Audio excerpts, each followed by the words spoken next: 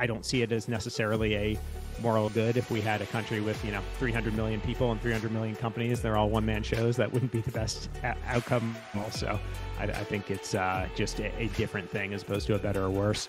Welcome to the Next Level Income Show, where it's our goal to take your income, your investments, and your life to the next level. I'm your host, Chris Larson.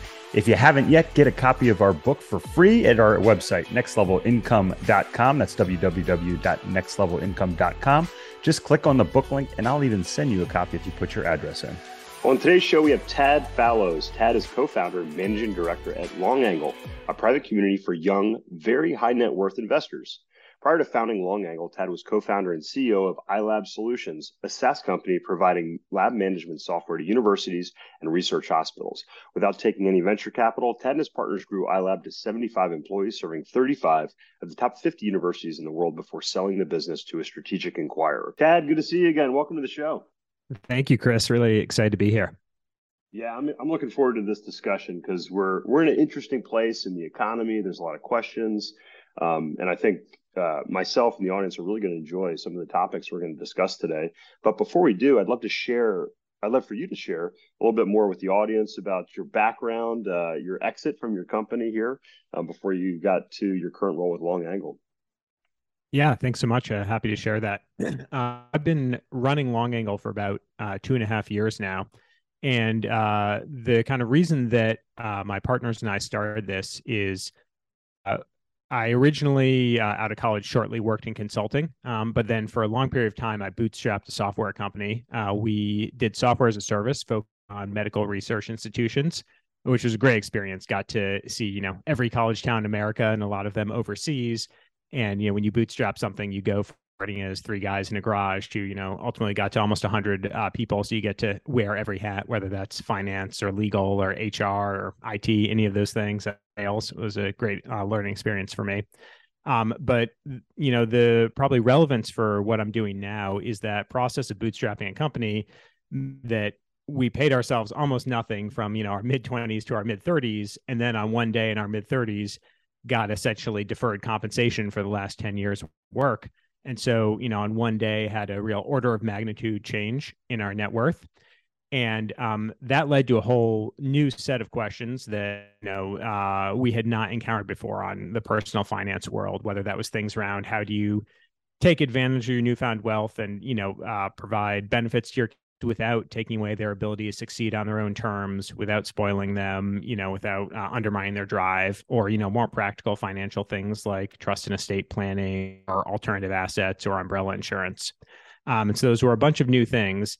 And really the challenge that I had there is that a lot of the advice for those kinds of, you might call it very high net worth questions, was coming from, somebody with a product to sell, whether that was, Goldman Sachs or a life insurance company.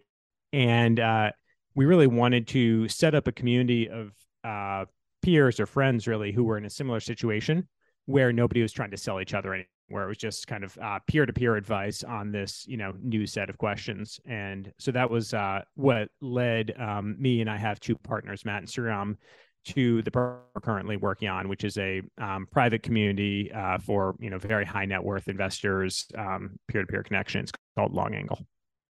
Yeah, well, what I love is, Tad, this was born out of a desire and really a need for information and to figure out, what do you now do with this wealth that you've created? And I think, one of the points you made was, you got this deferred comp after, working for 10 years or so, a decade on your business. And, that is one of the things that, entrepreneurs do, right? They're paid last. And I think a lot of people, they don't want to take that risk. They play it safe. They say, "Oh, okay, I'm gonna just take this job and do that." What led you to want to start that company, if you don't mind sharing that?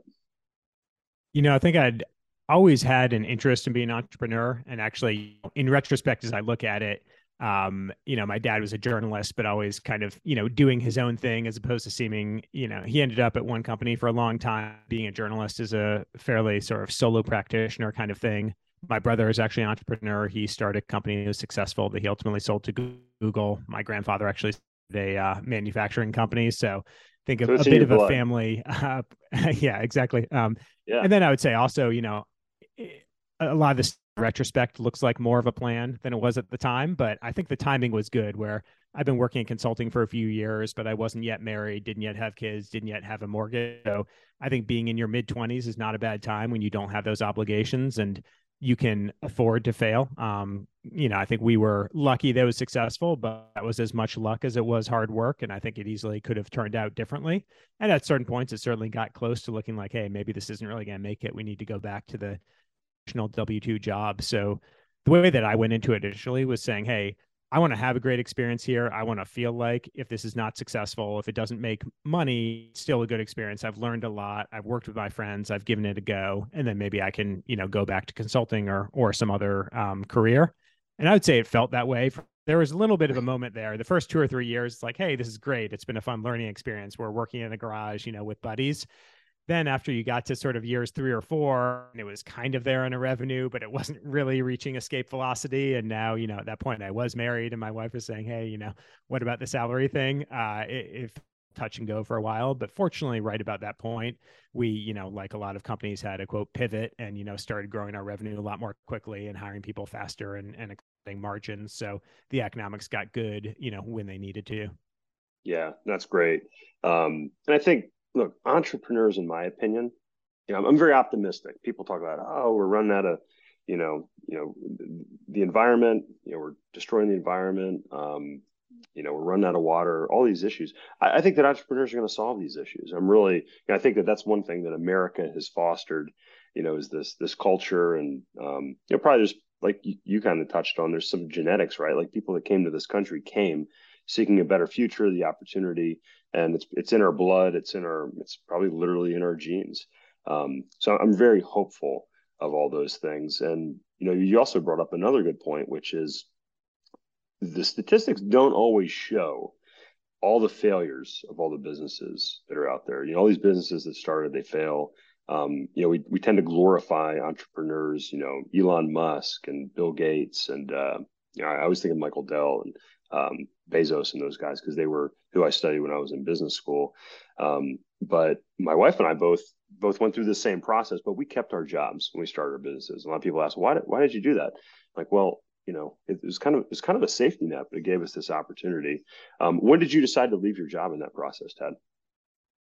We did try initially to, do it on nights and weekends. But, my partners and I were both in consulting, and it was one of those things where that is a 60-hour week job as it is. It is, nights don't really exist. You kind of take a break for dinner and then go back to work, and then, weekends exist. But I think we ultimately felt like, after 6 months or so of trying that, hey, this really isn't going anywhere. We're just sort of wasting our time. So either we need to commit and take a leap and make it happen. Now, I don't think that is necessarily right in every case. I think there's other cases where if your job is more manageable, or if, you do have greater financial commitments, and so you sort of can't afford to take that approach, I think it really depends on the person. The other thing that I would do if I were looking in retrospect and, doing it differently, one thing I probably would have done was setting up clearer targets up front of saying, okay, after 6 months, we need to be here.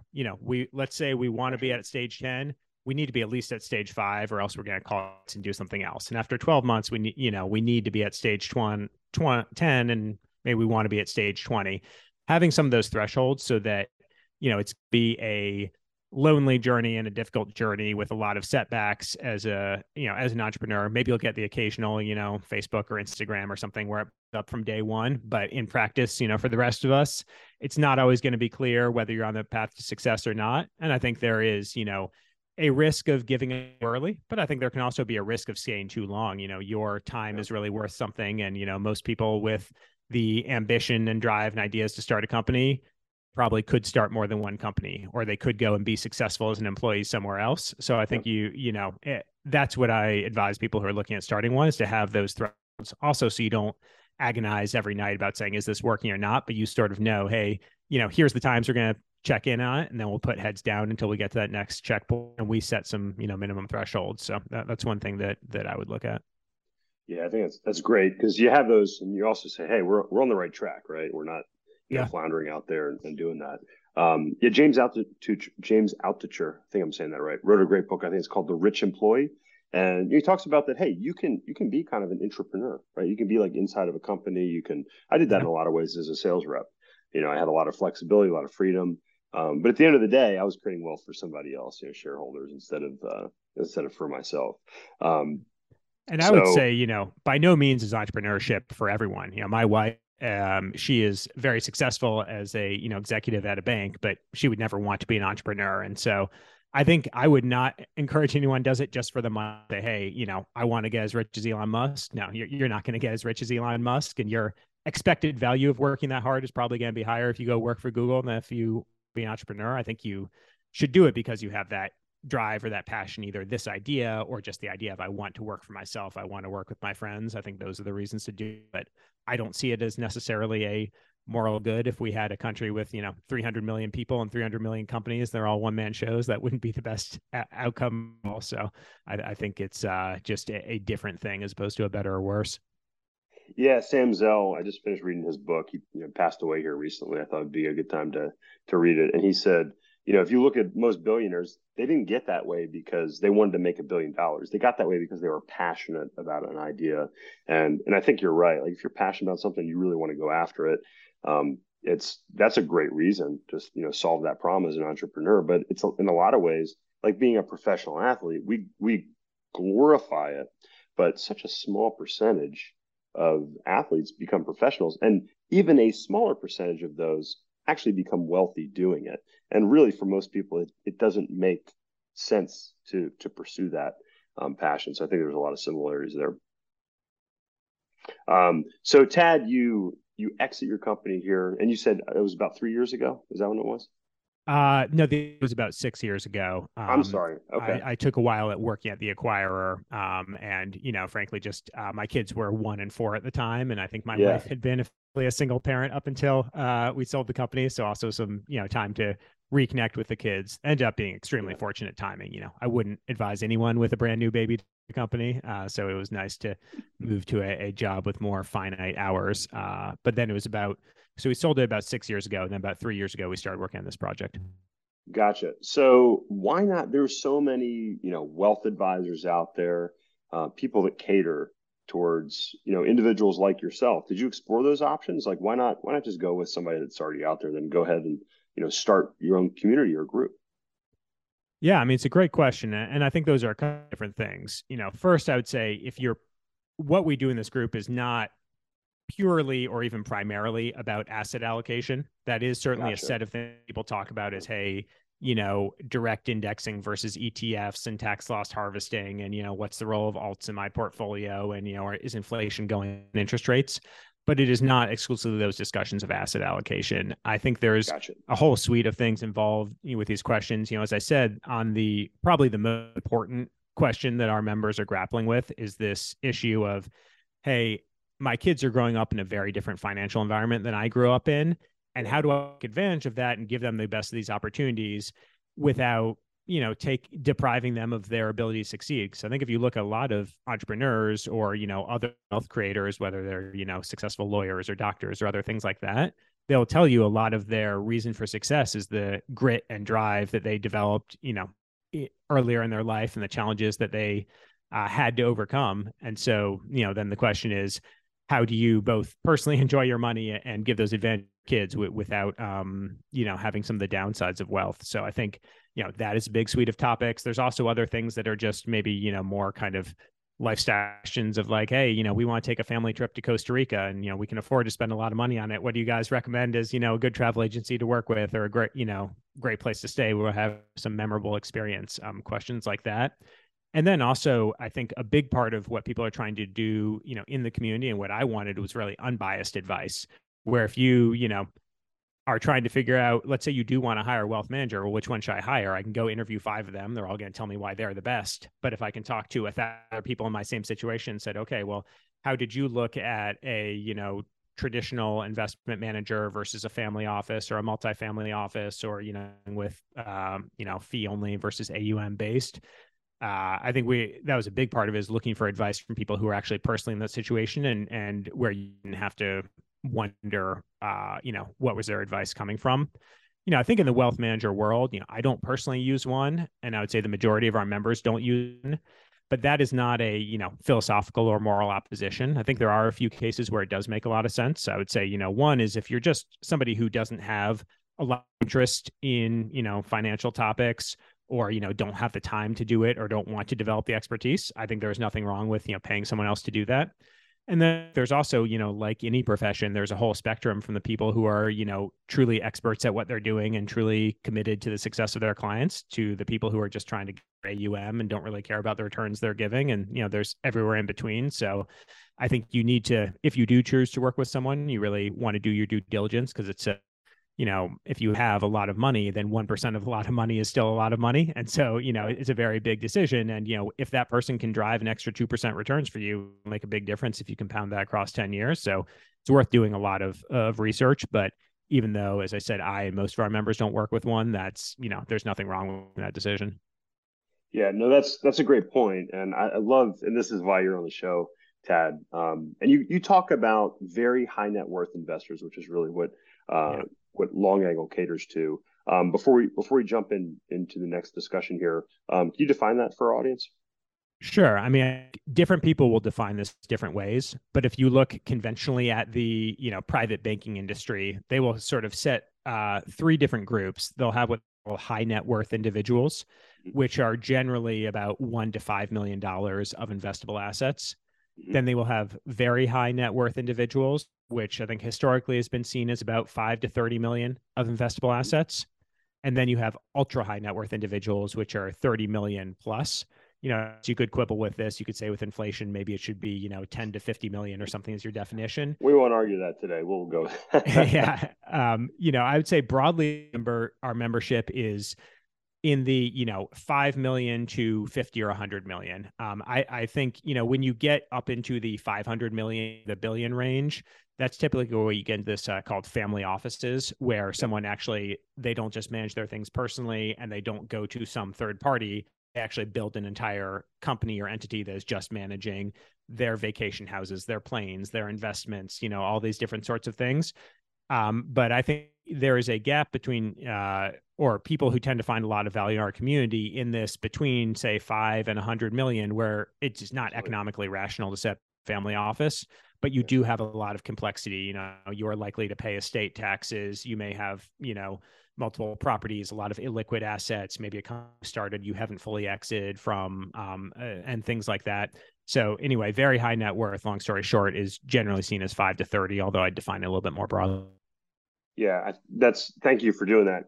Richard Wilson was on our podcast. He was the second guest on here, and he focused on centimillionaires, 100 million plus. Yeah. And one of the tenets of the Next Level Income show is let's learn from those individuals that are the ultra rich, right? Because if you want to get to a million is not what it was, as you said, with inflation 100 years ago. It's just not the same thing. And one of the challenges we have, a lot of the members of our community, Tad, they're first generation coming in to these levels of wealth, and the access that they have they're looking at people that are advising maxing out their 401ks and just traditional 60-40 portfolios. But then when we look at the very high net worth and the ultra wealthy, they don't typically have the same types of allocations. What have you learned through the Long Angle community with respect to how these very high net worth individuals, very high net worth investors operate compared to your traditional employee that's just putting their max into their 401k? Yeah, that's a great question. And one thing I will say, you mentioned a lot of your community is first generation wealth. Yeah. I would say that is, in terms of who I'm talking about, I will also say the bias of our community is almost entirely for first generation, probably 98% people, the original wealth generator, and also skewing relatively young for this net worth level, very heavily 30 to 49 years old. So when I talk about people are doing, it really is people with that profile of, say, your 40-year-old who has been successful. If I look at sorry to interrupt, but you already mentioned the family, and that's one of the big drivers is how do we teach our children? How do we do this? We're going to get back to grit that you mentioned, but so let you answer that question. What have you learned? Today's show is sponsored by Money Insights and their Investment Optimizer strategy. In my book, I share how I use this same strategy starting over a decade ago to invest my money in two places at one time. This strategy has been used by the wealthiest for generations for estate planning, minimizing taxes, preserving wealth, and increasing stability for their investments. Now you can do the same thing.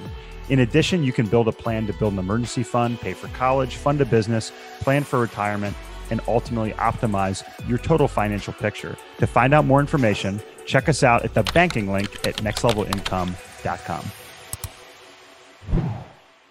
Yeah. So one thing we've done, which I find I just did out of personal curiosity, but a lot of our members have found interesting, is we do an annual benchmarking study where we ask all of our members, we set, I don't know, maybe 50 or 60 categories. And we say, okay, how does your personal portfolio break down across all these categories of both assets and then different kinds of debt? And then we, aggregate all that data together and share it in a way, expose anybody's personal data, but just in aggregate, what are people doing? And also looking at where is there a lot of consistency and where is the broad spread of strategies. So if I were to just kind of call out some of the highlights from the study that we did last year in 2022, we haven't yet done the 2023 version. I would say in total of people's portfolios, a little bit over half of it is in company ownership of some sort, whether that is public equities of stocks or private equity or venture capital or something where you have an equity position. A little bit over a quarter of it is in equity in real estate. And the remaining 20% or so is in a combination of cash, bonds, and other alternatives. I'd say the biggest change that we saw from our 2021 to the 22 was a pretty material shift away from public stocks toward a combination of private company ownership and real estate. I think some of that was driven during that period by performance of those asset classes, where the public markets went down. There's sort of a natural balancing, and same with real estate, going up during that phase. And some of it was intentional rebalancing. Yeah. A couple other interesting things. One is in terms of primary residence, we then did a breakdown based on where people's net was. And really, all the way up until about $50 million of net worth, the primary residence really maintains a significant or material portion of the balance. I think when you look at people in maybe the bottom end, that high net worth category of 2 to 5 million, it's about 25% of their net worth.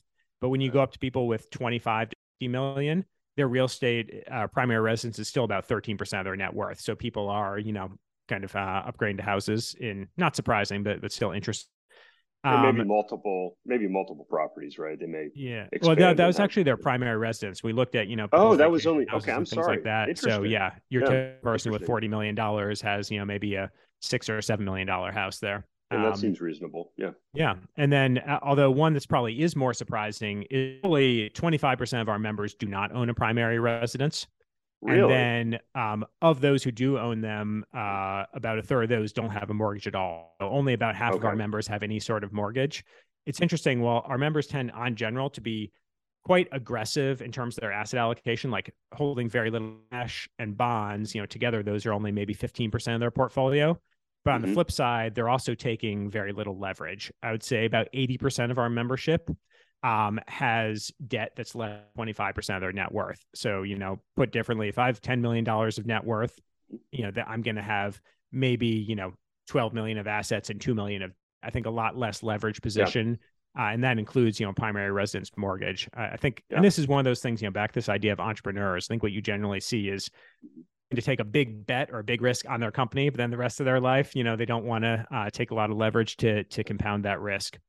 So I think, that those are some of the main things that we're seeing. I will say that, I personally am probably, don't look exactly like these. I end up during, not today, but maybe 3 or 4 years ago, looking at the super low interest rates and saying, hey, it seems quite unlikely that if I can borrow at 3% and the government is, spending and borrowing like crazy, that inflation is not going to be above that 3%. So a good time to sort of load up on debt and buy real estate. I think that turned out to be a lucky hypothesis.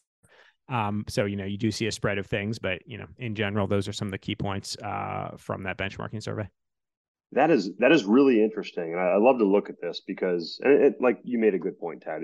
It ebbs and flows. It changes a little bit with respect to, is equity markets, real estate markets, and those sorts of things. But it is something that's been common, throughout the 4 or 5 years that we've been doing the podcast, as we bring on individuals that talk about the characteristics of high net worth individuals.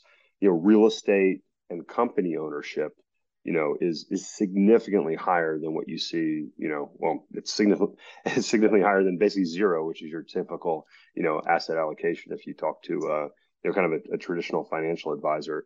But I think that's really interesting what you mentioned on the debt, because again, going back to Sam Zell's book, he talks about the importance of liquidity and really also the importance of not being over leveraged. And I think, as an entrepreneur, you learn, the value of cash flow, right? If you can't pay your employees, if you can't, pay your payroll, that sticks with you. If you go back and, if you can keep your expenses low, then you have a lot more flexibility and really a lot more freedom is what I found in our lives in doing that.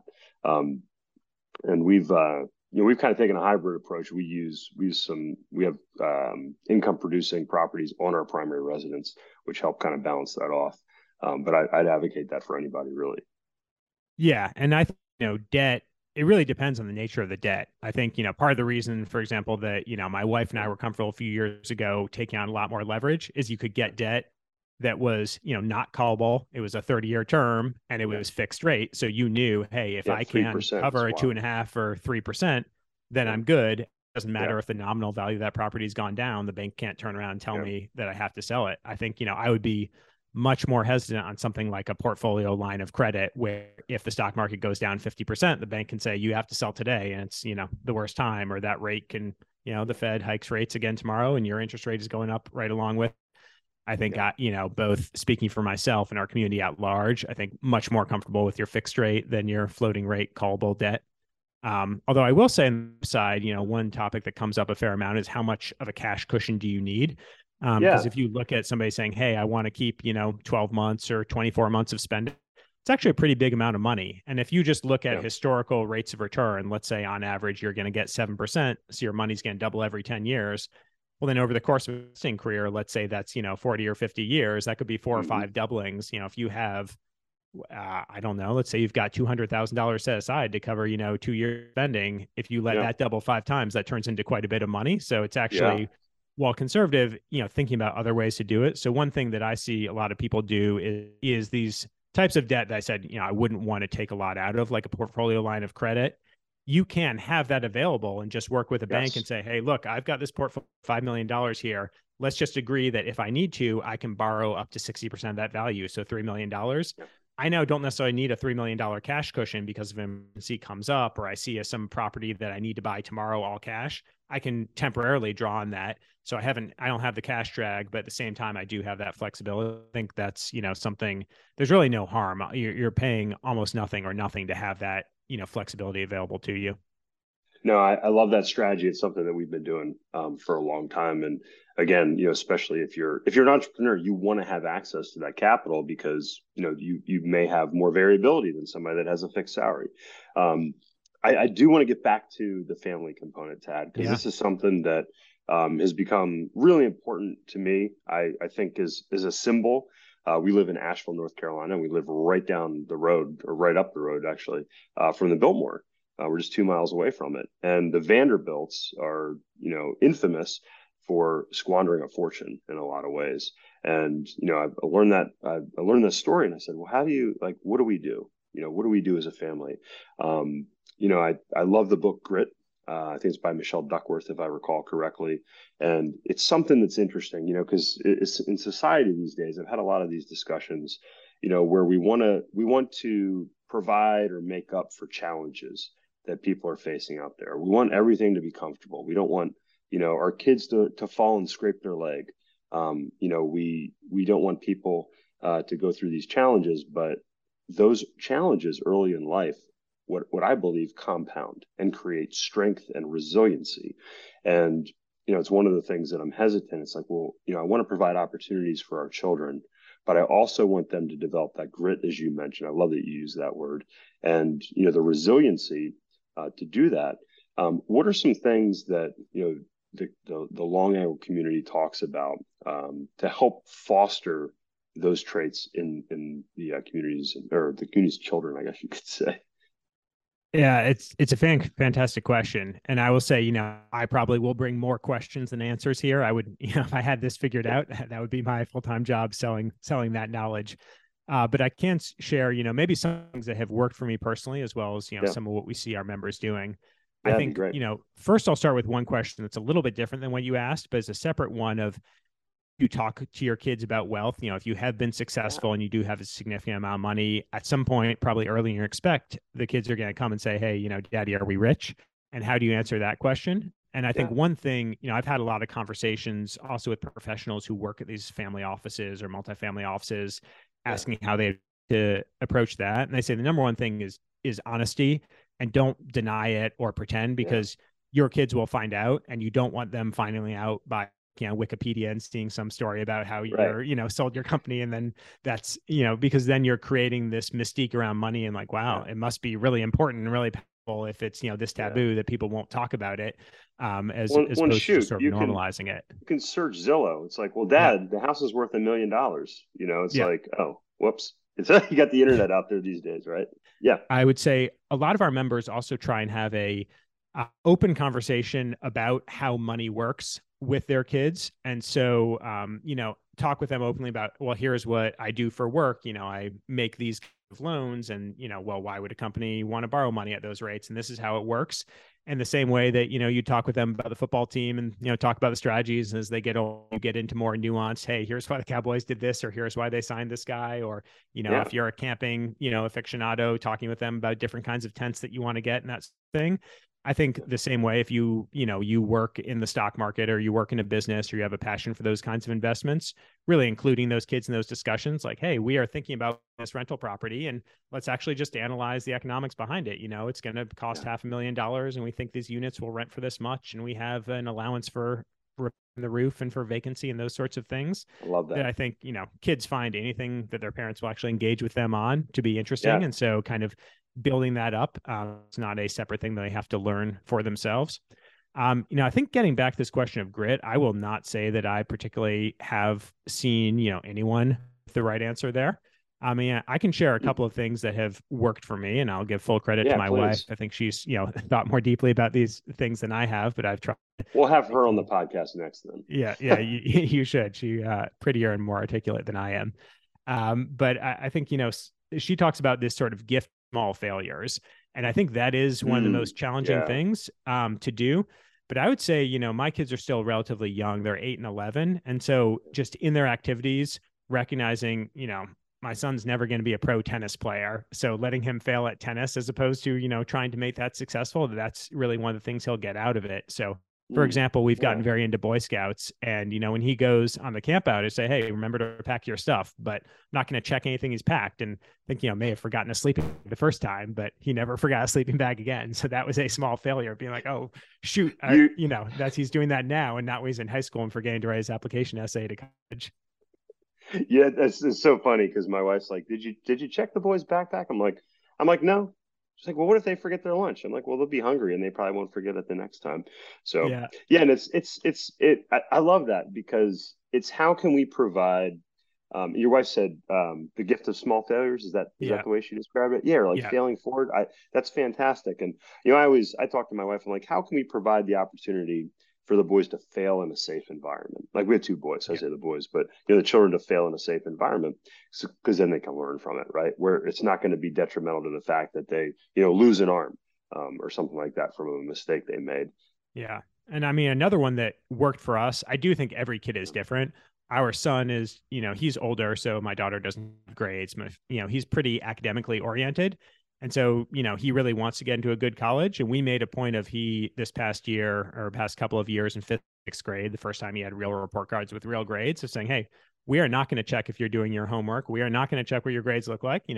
We will give you this first year. You do it yourself. You do it your way. If your grades are Mm-hmm. great, we're going to keep leaving you alone. If you have problems with the grades, this is going to be unpleasant for everyone involved, and we're going to ride you about it. And he'd rise to the occasion. There was all sort of 96 and 97s, and he had both built a lot Impressive, of yeah. pride it made our lives so much easier because it was not asking about night, have you done homework? It was just, I presume you have, and until proven otherwise. And I think he also built a lot of pride in that of, hey, these are my grades. I earned this. This is not a family project. So again, it would depend on the kid. If he was less academically inclined, we'd need to lean in more there. But I do think, again, in those, nothing they really do at 11 is going to have that much impact other than those character traits that you're building. I think I'd be concerned if we were in a corner now where he's a junior in high school and we're to do this, or, he's at college and failing out there. So I feel like we've done a lot of things wrong as parents, but that's one I feel good about. It sounds like you're doing okay there. So just to recap that, I think, making conversations about money natural and comfortable, and obviously respond in a responsible manner, as you said, Tad, with your children is important. It's one of the things that we have on our 5 tips for raising money pros with your kids on our website. Looking for those opportunities to expose them to different business discussions, or like you mentioned with the real estate. I took a trip with my son last week to a lacrosse camp, and along the way we stopped at some of our car washes in those locations. And I had a business lunch as well that he came along with, and he sat there and he got to kind of observe it, which drew some additional questions, and to kind of see, hey, these are natural things, and these are questions, and these are kind of the process that we go through as we make these decisions. And on that note, the long angle community helps provide a community so that you can share thought processes, frameworks to better improve not only your investment returns, but like you said, the ability for your family to create generational wealth and to have access to a lot of the knowledge, experience, and expertise that only family offices used to have. Tad, can you share a little bit before we wrap up about the long angle community and how the audience can learn more or potentially even become involved? Yeah, sure. So the community is still growing now, and I think it has gotten a lot better. We're about 1,700 members. And if you compare it with, say, 170 members, I think it's a richer conversation. A lot of, some of these questions are universal, like raising kids. Other questions can be very esoteric, hey, who knows a good guy for Swedish-Israeli tax treaties? And, you need a very big group of members in order to have, meaningful answer to those questions. So it's something where I've never answered. Exactly. More powerful as it grows. So we are excited to keep adding members to it. If people are interested in learning more, they can go to our website, which is just longangle.com. I'd also be happy if any members want to reach out directly. It's just TAD, TAD at longangle.com. Be happy to speak with them. I shared our general member demographics. What we do in terms of reviewing new members is me or one of my 2 partners interviews every potential member. So if somebody applies on the website to become a member, they can, I don't know, look forward to or not a Zoom call with one of us. And we also have as a eligibility threshold, everyone is at least a qual client, which is a sort of SEC definition, but that means you have 2.2 million or above in assets outside of your primary residence. So just in terms of if members want to think it'd be interesting to them, that is one of the qualification thresholds. But we'd be very excited to hear from anybody in your community who thinks that what we are doing be interesting to them. Fantastic. Well, I wanted to have you on, Tad, because we had a great conversation here just a few weeks ago, and I know a lot of people in our audience, a lot of listeners can draw a lot of value from not only the things you said, but potentially also from the long angle community. So we're going to have all that information you just provided in the show notes. If you want to learn more, you can check out longangle.com or get a hold of Tad directly. Tad, thank you so much for joining us today. Well, thank you, Chris. Look forward to speaking again soon. It's been my pleasure. Hey, Chris here again. I hope you found this episode valuable. Now, I have one more thing to gift you. We have a page for my coaching clients where you can get a free copy of my book, as well as much more from previous guests on the show. Just check out nextlevelincome.com/coaching to get a free copy of my book, audiobook, and much more. I'll send you a copy of my book and cover all the shipping costs as a thank you for listening to the podcast.